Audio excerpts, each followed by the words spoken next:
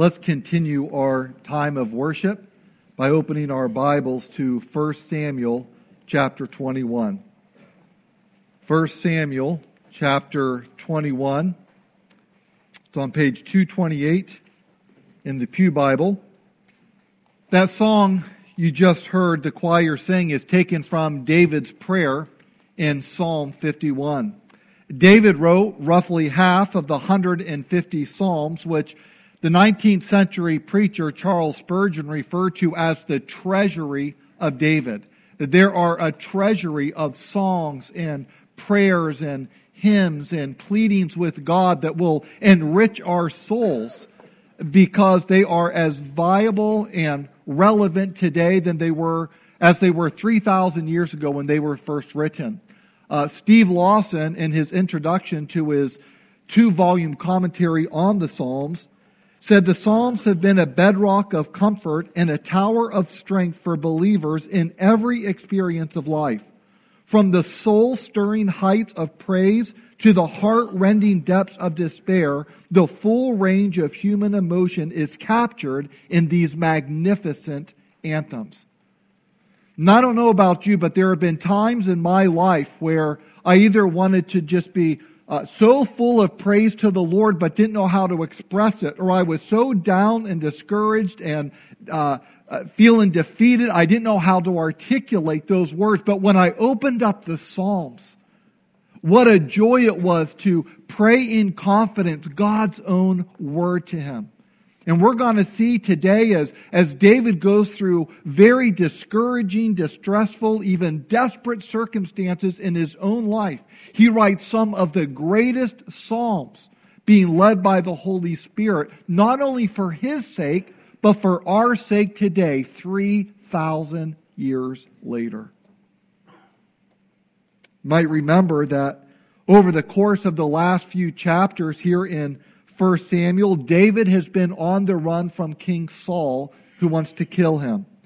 The Lord has preserved David's life, but has also allowed David to suffer many losses. At the beginning, he loses his position. He goes from being a military commander over King Saul's army to becoming a fugitive from King Saul himself. He loses the company of those who are closest to him. His wife, Michal, his spiritual mentor, Samuel, and even his best friend, Jonathan, the son of Saul. David experiences all these losses, and yet Saul continues to hunt David down. And as Saul hunts David down, as we will see today, David is moving from place to place. And as he moves from place to place, he's becoming all the more desperate until he winds up in a cave. And yet even in that dark, dank, dismal place, the Lord is still with David, protecting him, preserving him, sustaining him. And the Lord does the same for His people today. Even in their most desperate moments, the Lord doesn't let go of His servants.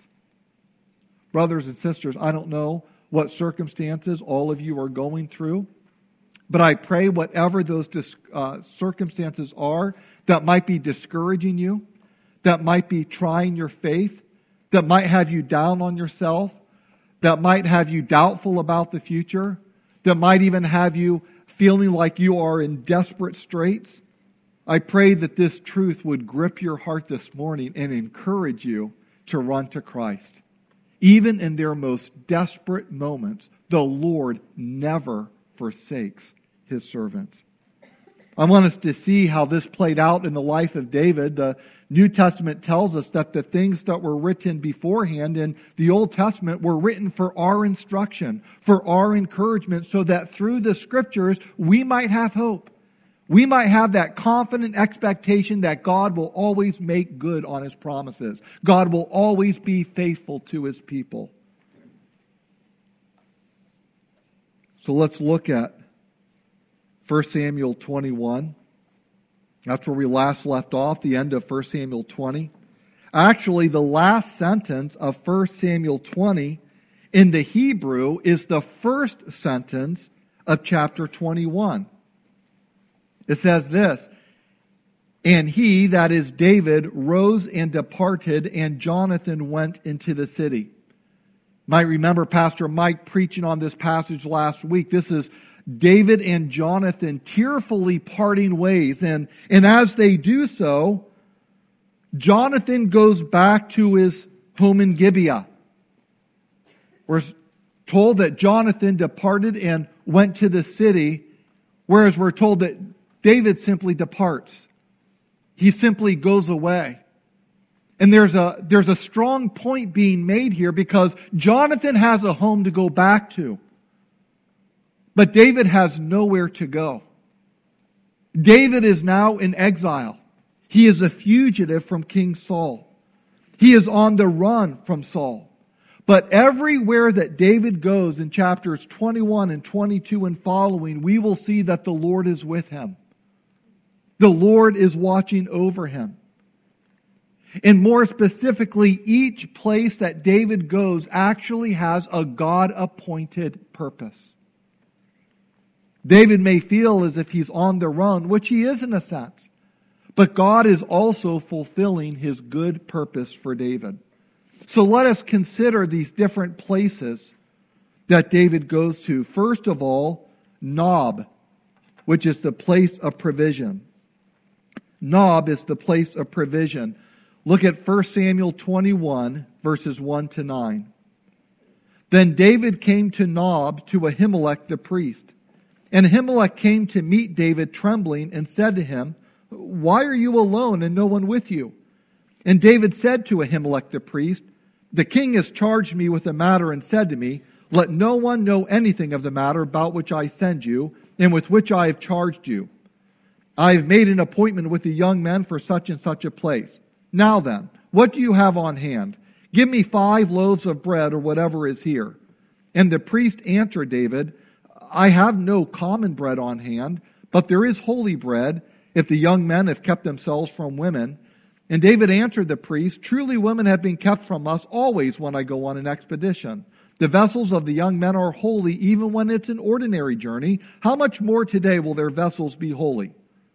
So the priest gave him the holy bread, for there was no bread there but the bread of the presence, which is removed from before the Lord to be replaced by hot bread on the day that it is taken away. Now a certain man of the servants of Saul was there that day, detained before the Lord. His name was Doeg the Edomite, the chief of Saul's herdsmen. Then David said to Ahimelech, 'Then have you not here a spear or a sword at hand? For I've brought neither my sword or my weapons with me, because the king's business required haste.' And the priest said, 'The sword of Goliath, the Philistine, whom you struck down in the valley of Elah, behold, it is here, wrapped in a cloth behind the ephod. If you will take that, then take it, for there is none like that here.' And David said, 'There is none like that. Give it to me.'" Nob was a few miles southeast of Gibeah, the hometown of Saul. So David is not very far away from his would-be killer at all. It's about 2 miles north of Jerusalem. And this is probably where the tabernacle was located at the time, which would give us, the obvious reason why the priests were there. But Ahimelech the priest trembles when he sees David because he's alone.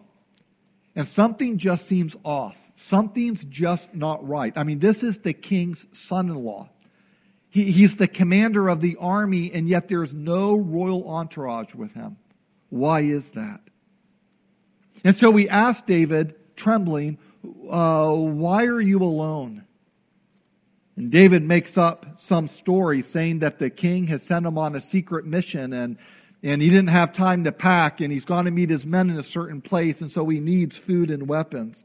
He tells Ahimelech to scrounge up whatever food is there so that they can eat. But the only food available is the holy bread that was used for worship in the tabernacle. Now this is significant because the holy bread consisted of 12 loaves, which represented the 12 tribes of Israel. And they were placed on the table of presence in the holy place in the tabernacle. It represented the people's presence before God and God's presence with his people.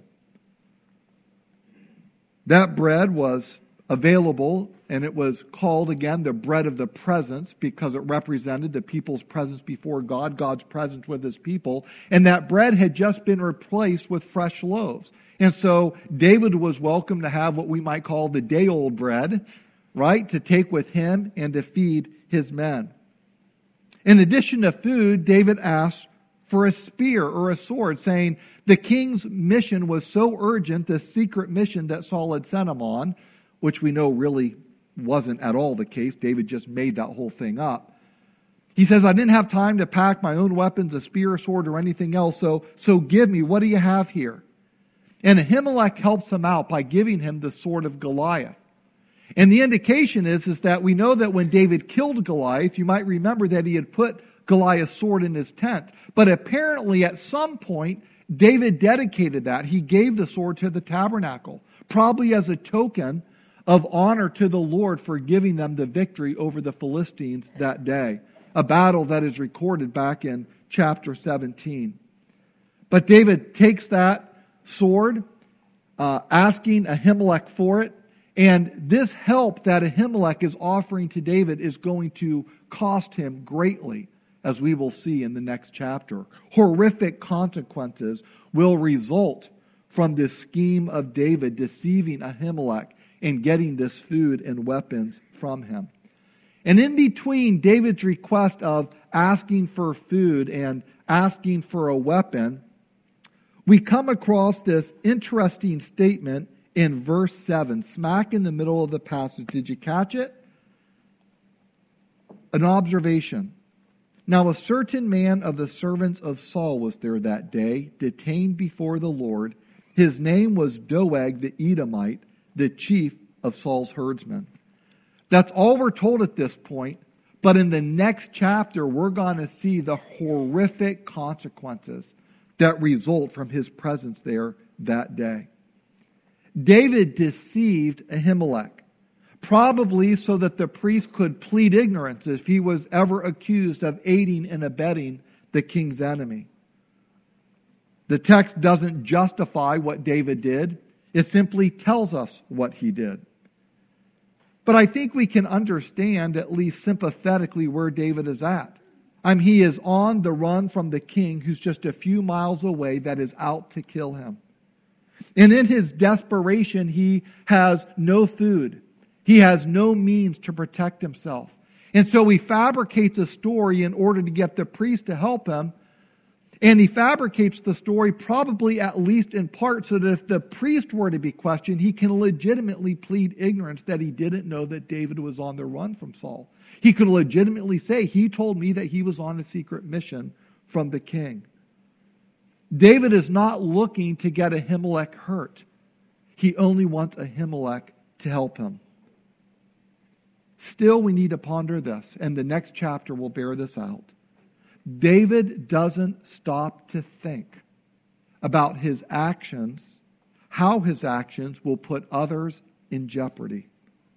He is being impulsive rather than prayerful. And it's going to have gruesome consequences in the following chapter. Have you ever done something that was impulsive, that cost you greatly, but you thought it was a really good idea at the time? That was the case with David here. That's what David is doing. But I want us to see what God is doing at Nob. What is God doing with David and for David here?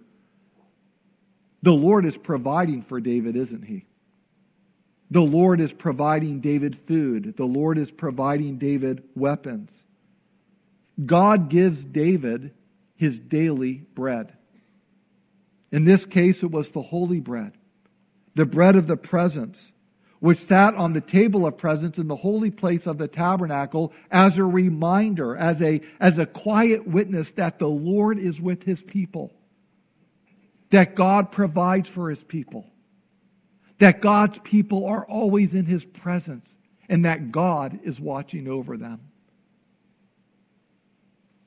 Some might say, well, David just lied. He doesn't deserve this provision. Brothers and sisters, do we really want to go there? David doesn't deserve this daily bread because he just lied, he just sinned, he just did something stupid and impulsive. What if we were held to the same standard when it came to our daily bread? I dare say that some of us might starve to death. Many of us would look like skeletons if our daily bread depended on our spiritual consistency. I appreciated the one commentator who said, the reason I have daily bread is not because I am godly, but because God is gracious. We want to be godly. We're followers of Christ. We want to be like Him. But in the end, the reason we receive anything good is because God is gracious to sinners like us. Even the weapon that David takes, the sword of Goliath, wasn't that a visible reminder of God's empowering presence? When someone that seemed insurmountable stood before them and defied the Lord and seemed to be an unwinnable situation, God brought about a great victory that day. And the sword of Goliath there at the temple where people worship God, there at the tabernacle rather, was a visible reminder, a visible token of the great victory that God had won. And that weapon should have reminded David that the Lord is able. The Lord is with him. Just as God granted you victory back then, the Lord will grant you victory in this circumstance that you're facing now.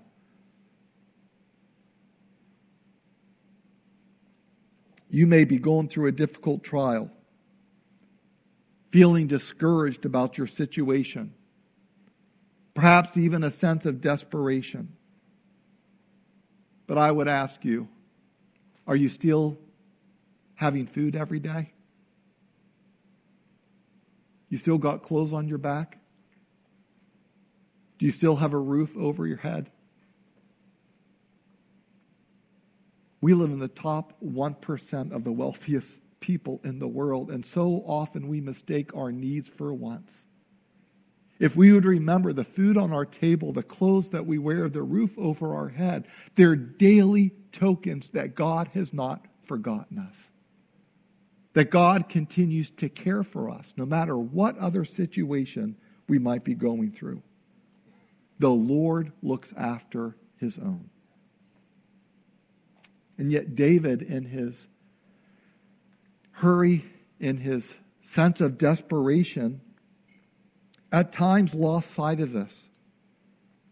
He resorted to human wisdom, to his own underhanded tactics, by lying to the Lord's priest.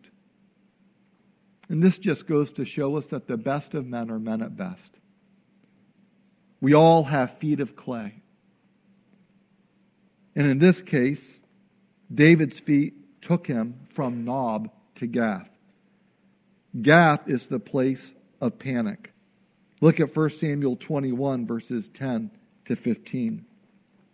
And David rose and fled that day from Saul and went to Achish, the king of Gath. And the servants of Achish said to him, Is not this David, the king of the land? Did they not sing to one another of him in dances? Saul has struck down his thousands and David his 10,000s. And David took these words to heart and was much afraid of Achish, the king of Gath. So he changed his behavior before them and pretended to be insane in their hands and made marks on the doors of the gate and let his spittle run down his beard. Then Achish said to his servants, Behold, you see the man is mad. Why then have you brought him to me? Do I lack madmen that you have brought this fellow to behave as a madman in my presence? Shall this fellow come into my house? King Achish provides a little bit of comic relief in what is others kind of a sobering passage. He says, in essence, I've got enough crazy people around me already. I don't need one more. Get this guy out of here.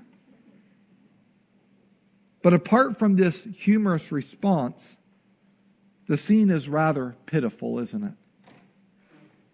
David's already lost his position, his wife, his spiritual mentor, his best friend, and now here he loses his very dignity.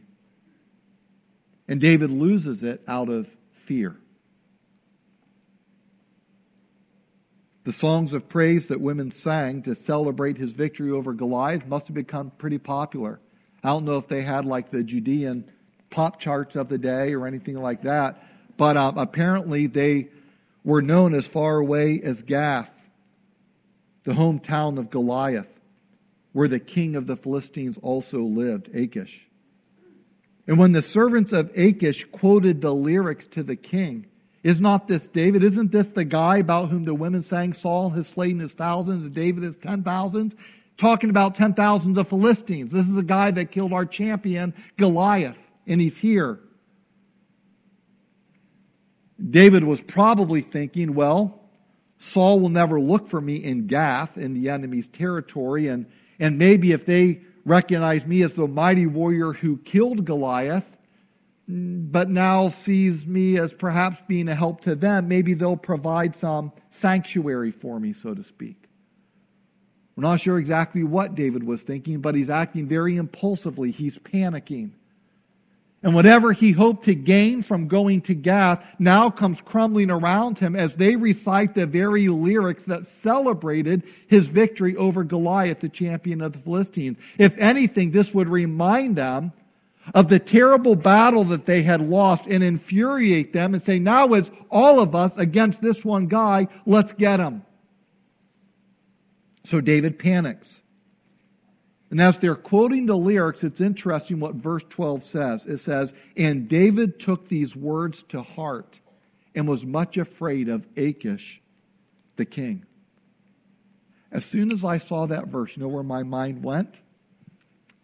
I immediately went back to 1 Samuel chapter 17. Remember when David went to the battlefield to check on his brothers, and Goliath stood up as he did before and defied the Lord and challenged the armies of Israel? You might remember when we studied that passage, there's a verse in there that simply says this simple sentence, and David heard him. And what was David's response? He wasn't afraid, he got angry. Who is this uncircumcised Philistine that he should defy the armies of the living God? And David goes out and kills him. He wins the battle with God's help. On that occasion, it says David heard him, but David didn't take his words to heart. David boldly confronted Goliath with the truth and then backed it up. But on this occasion, we're told that David took these words to heart and was much afraid of Achish, the king. What was the difference? What was the difference between the courage David had when facing Goliath, their champion, and the fear he exhibits now, the cowardice before King Achish? Brothers and sisters, mark it down. The difference between courage and cowardice is faith. Whether we're trusting in the Lord or whether we're trusting in ourselves. Let's face it, don't we waver between the two quite often? Faith and fear. We're filled with faith one day, filled with fear, worry, and anxiety the next. In fact, forget the day. It can be even times on the same day. In the morning, you're having your devotions. Things are going great. You're singing to the Lord. You're building confidence in His Word. You enjoy a good time of prayer. And then it can be just an hour or two later, you're faced with a situation and you begin to worry. You get anxious about things. Perhaps you even begin to panic or you get afraid of something or someone. David was no different. He was a human being just like we are. He loved the Lord, but he wasn't perfect, not by a long shot. I found it interesting that David wrote Psalm 56 when the Philistines seized him in Gath. So this is a psalm that was occurring right when this happened. And I was trying to reconcile the psalm with the account here in 1 Samuel 21, because when I read Psalm 56, where David talks about his enemies trampling him and attacking him all day long, he then says in the psalm these words, which many of you have heard, When I am afraid, I will put my trust in you. In God, whose word I praise, in God I trust. I shall not be afraid. What can flesh do to me? This I know, that God is for me. And then David later on in the psalm repeats what he says earlier. In God, whose word I praise, in God I trust. I shall not be afraid. What can man do to me?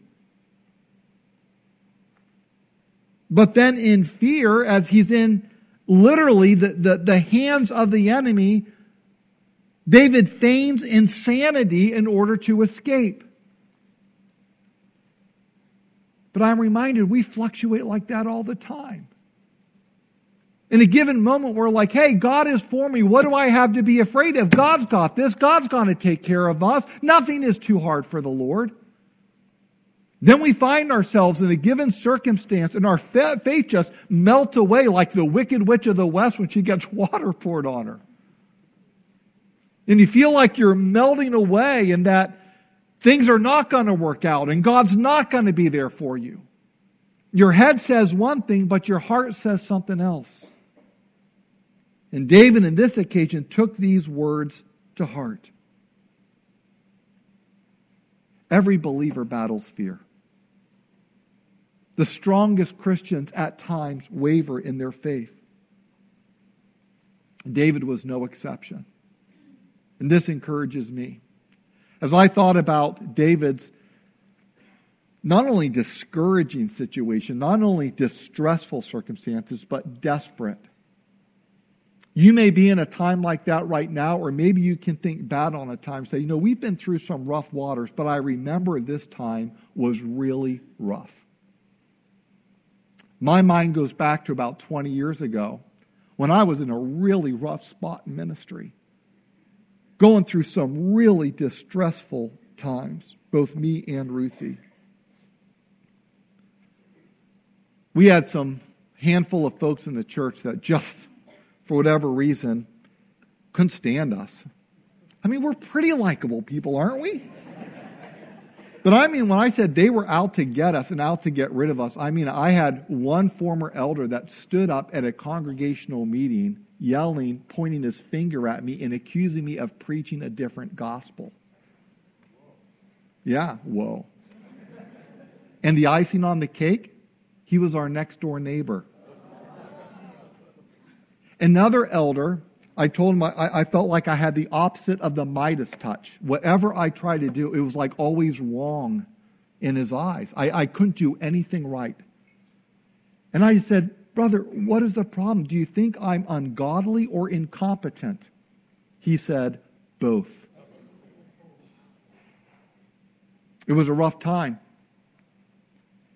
And around that time, we got away, saw some family. And on this trip, we were with my younger brother and his family. I have a few brothers. I was with one of them. And we must have gone out to run an errand together because I remember we were alone in the car. This is almost 20 years ago. And he was aware of the situation we were in. And he knew that we were struggling. And deciding, do we leave, stay? What do we do? What's going on? And I could relate to this struggle because I remember taking a walk and thinking about Psalm 3, and I'm not going to sing it for you, but I even made up a little tune in my head so I could sing this to the Lord. And I would say, Lord, how many are those who rise up against me? How many are those who say of me, there is no help for him in God? But you, O Lord, are a shield for me, my glory and the one who lifts up my head. I cried to the Lord with my voice, and he heard me from his holy hill. I lay down and slept. I awoke because the Lord sustained me. I will not fear 10,000s of people who have gathered themselves against me all around, because the Lord is with me. And I remember singing that, and I remember praying that, and I'd be filled with that faith and that confidence. And then an hour later, I'd get another email or another letter, another phone call, another confrontation, and I just feel my faith almost melting away. Well, I was with my brother on this occasion, and he knew what we were going through. And he says, this song came out, and I heard it, and I thought of you, and I want to play it for you, hoping that it'll encourage you. It was by a Christian band that I had never heard of at the time. They were fairly new. And the Christian band's name was Casting Crowns. And the song that he played for me was The Voice of Truth. And in that song, it actually refers to the story of David and Goliath and the lies of the enemy that tells us, that reminds us of our failures and say, you'll never win, you'll never win. But then the chorus, but the voice of truth tells me a different story. The voice of truth says, do not be afraid. The voice of truth says, this is for my glory.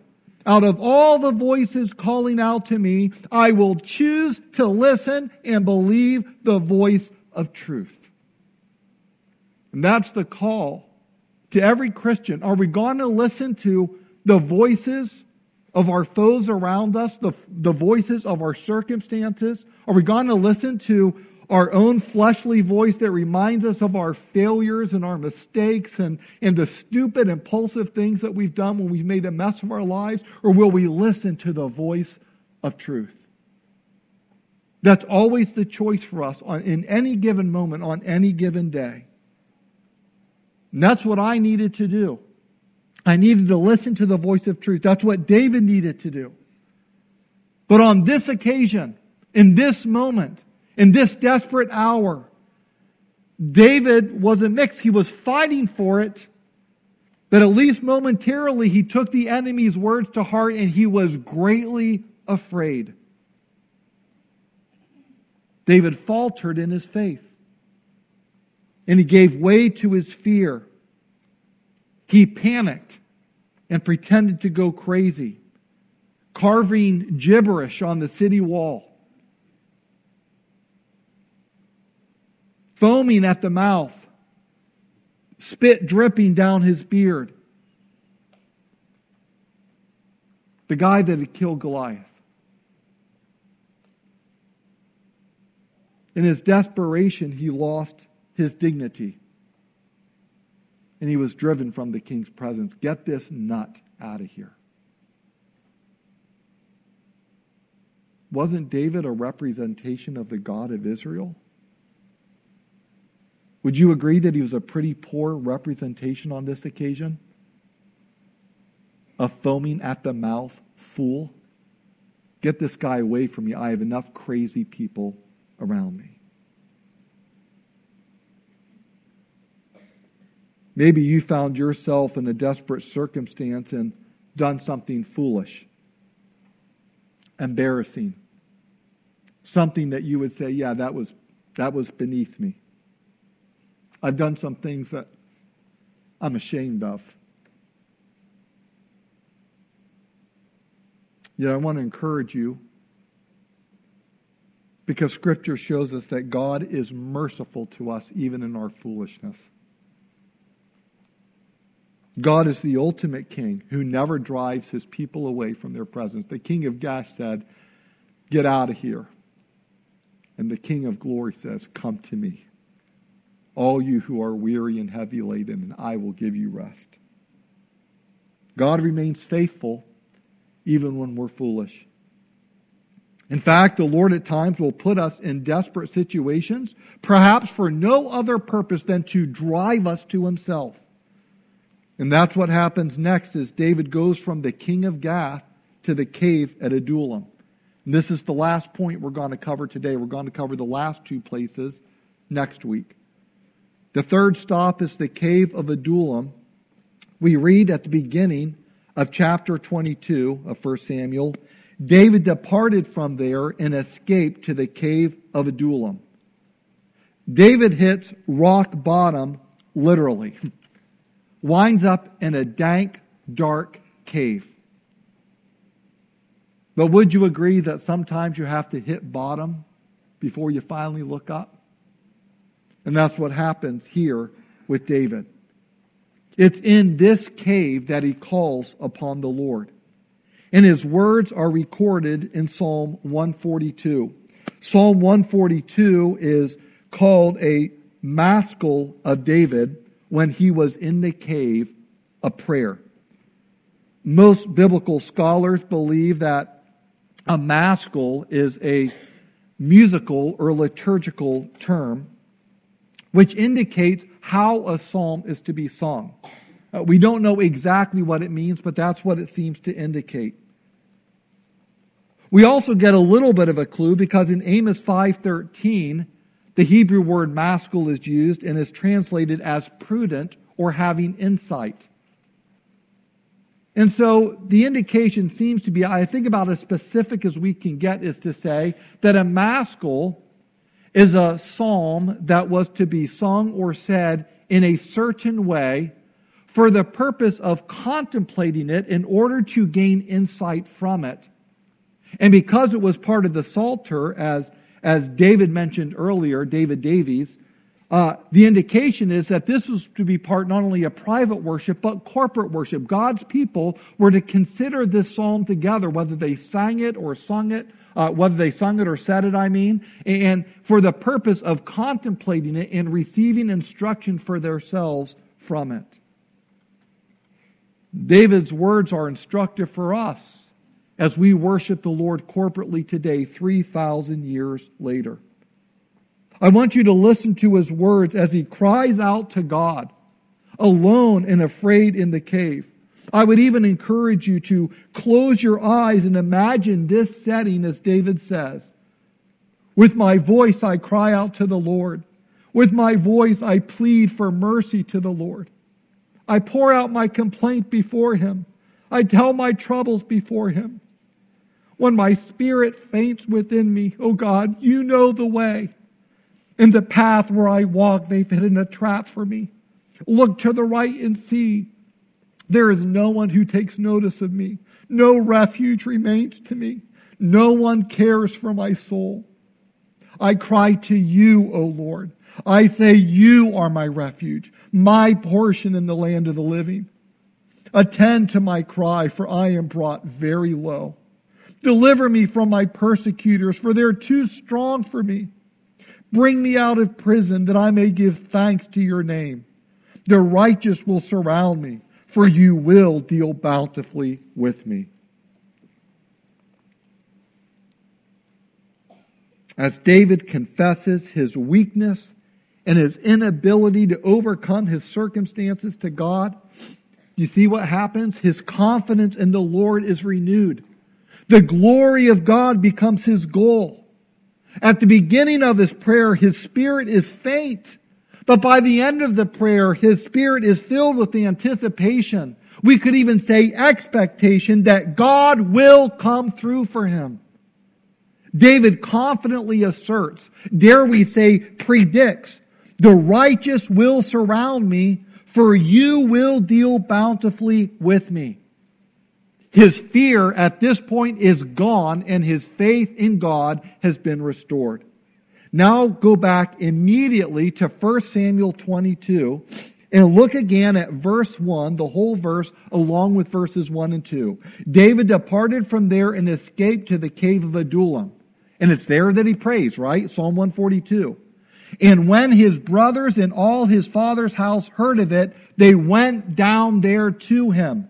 And everyone who was in distress, and everyone who was in debt, and everyone who was embittered in soul gathered to him, and he became commander over them. And there were with him about 400 men.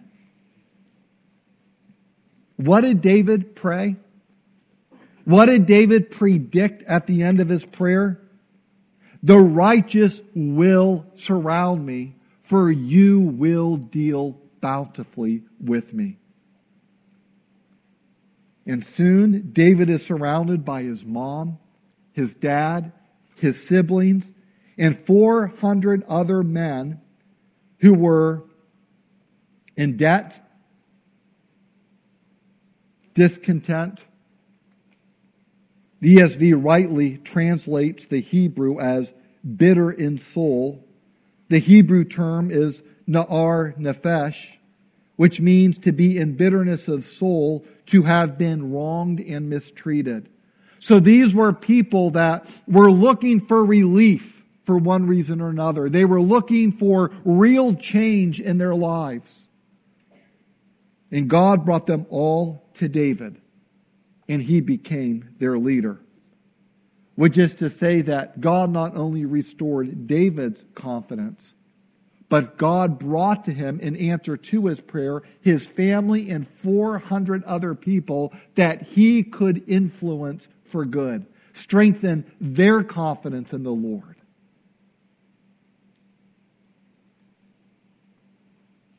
Now David prays again in the cave, this time with greater confidence than the psalm we just read, even though that concluded with confidence. You don't sense desperation, you sense only praise. With his family and new circle of friends and followers around him, David rejoices in the Lord and rallies those around him. You say, what psalm is that? It's Psalm 34 that many of us know well. But most of us probably didn't know that this was a Psalm 34, the title, notice, of David when he changed his behavior before Ahimelech so that he drove him out and he went away. So David is here in the cave. I place Psalm 142 before this psalm, and the reason is this. David prays Psalm 142 when he's alone in the cave.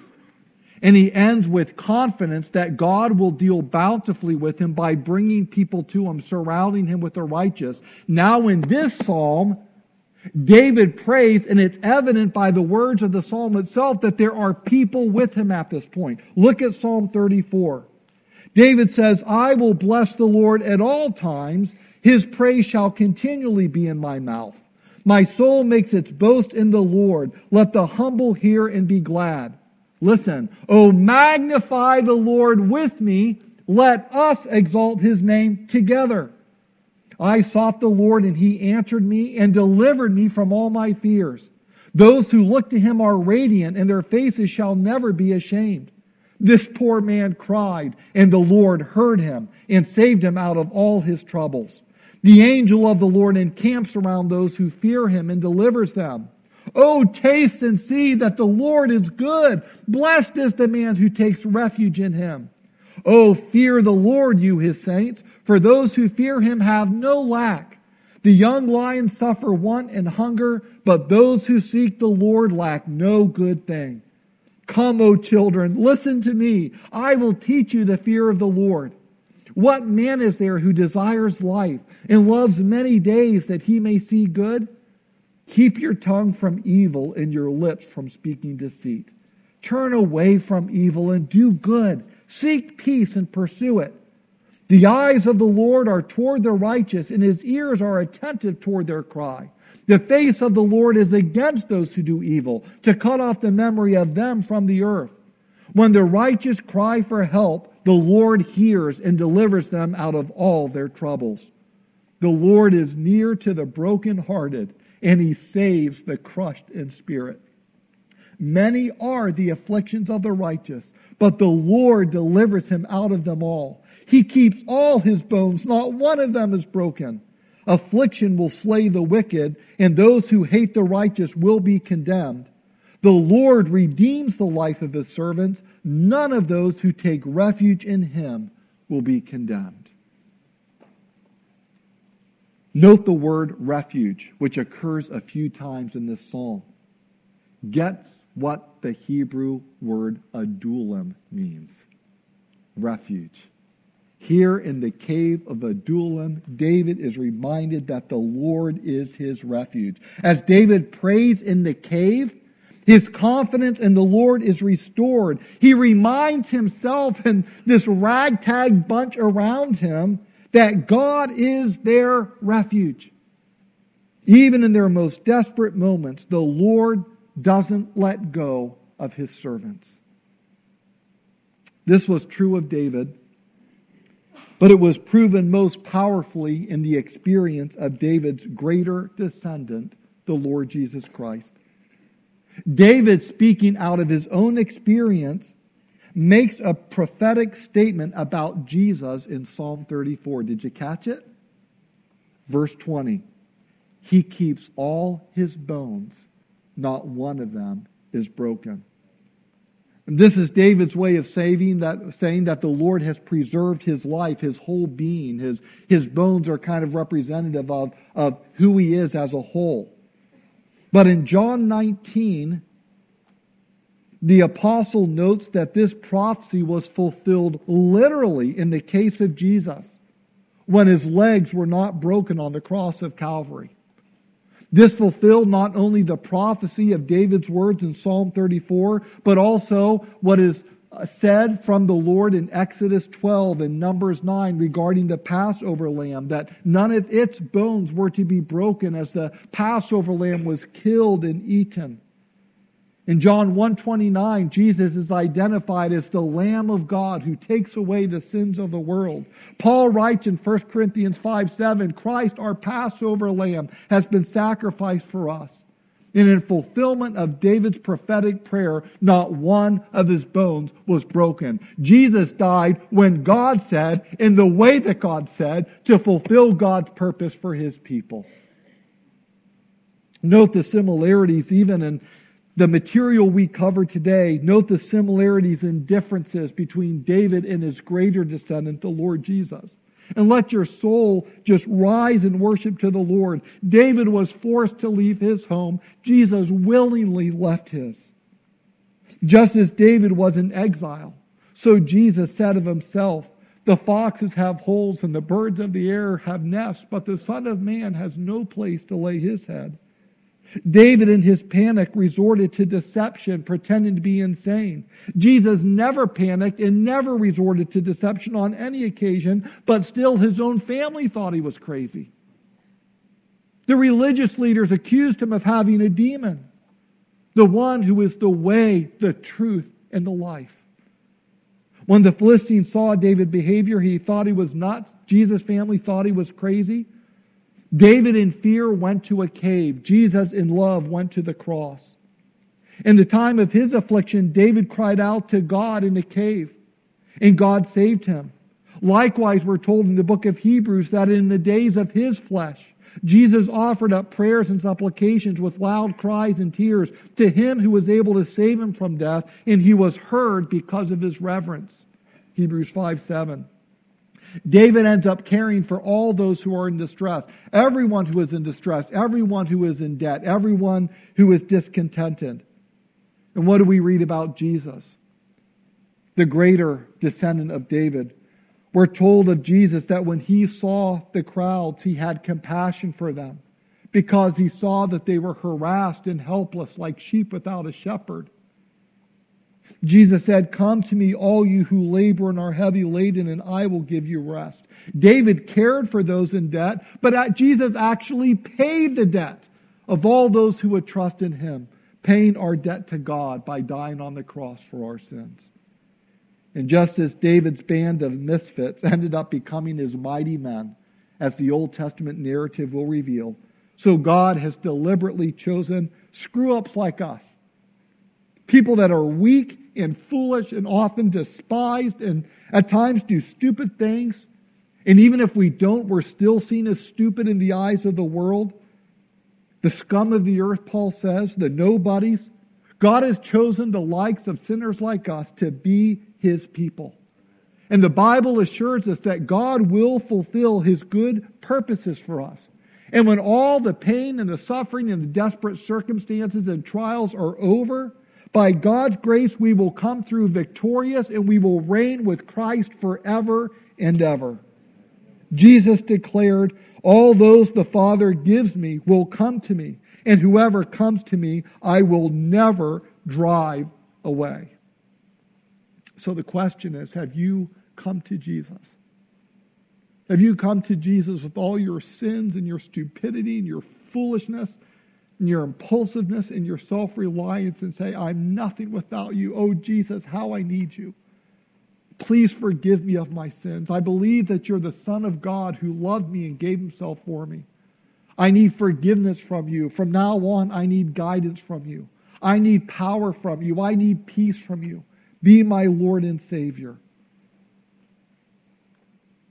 Those who come to Jesus, those who truly entrust themselves to him, discover that no matter how discouraging, difficult, and desperate life gets, the Lord never lets go, because his steadfast love endures forever.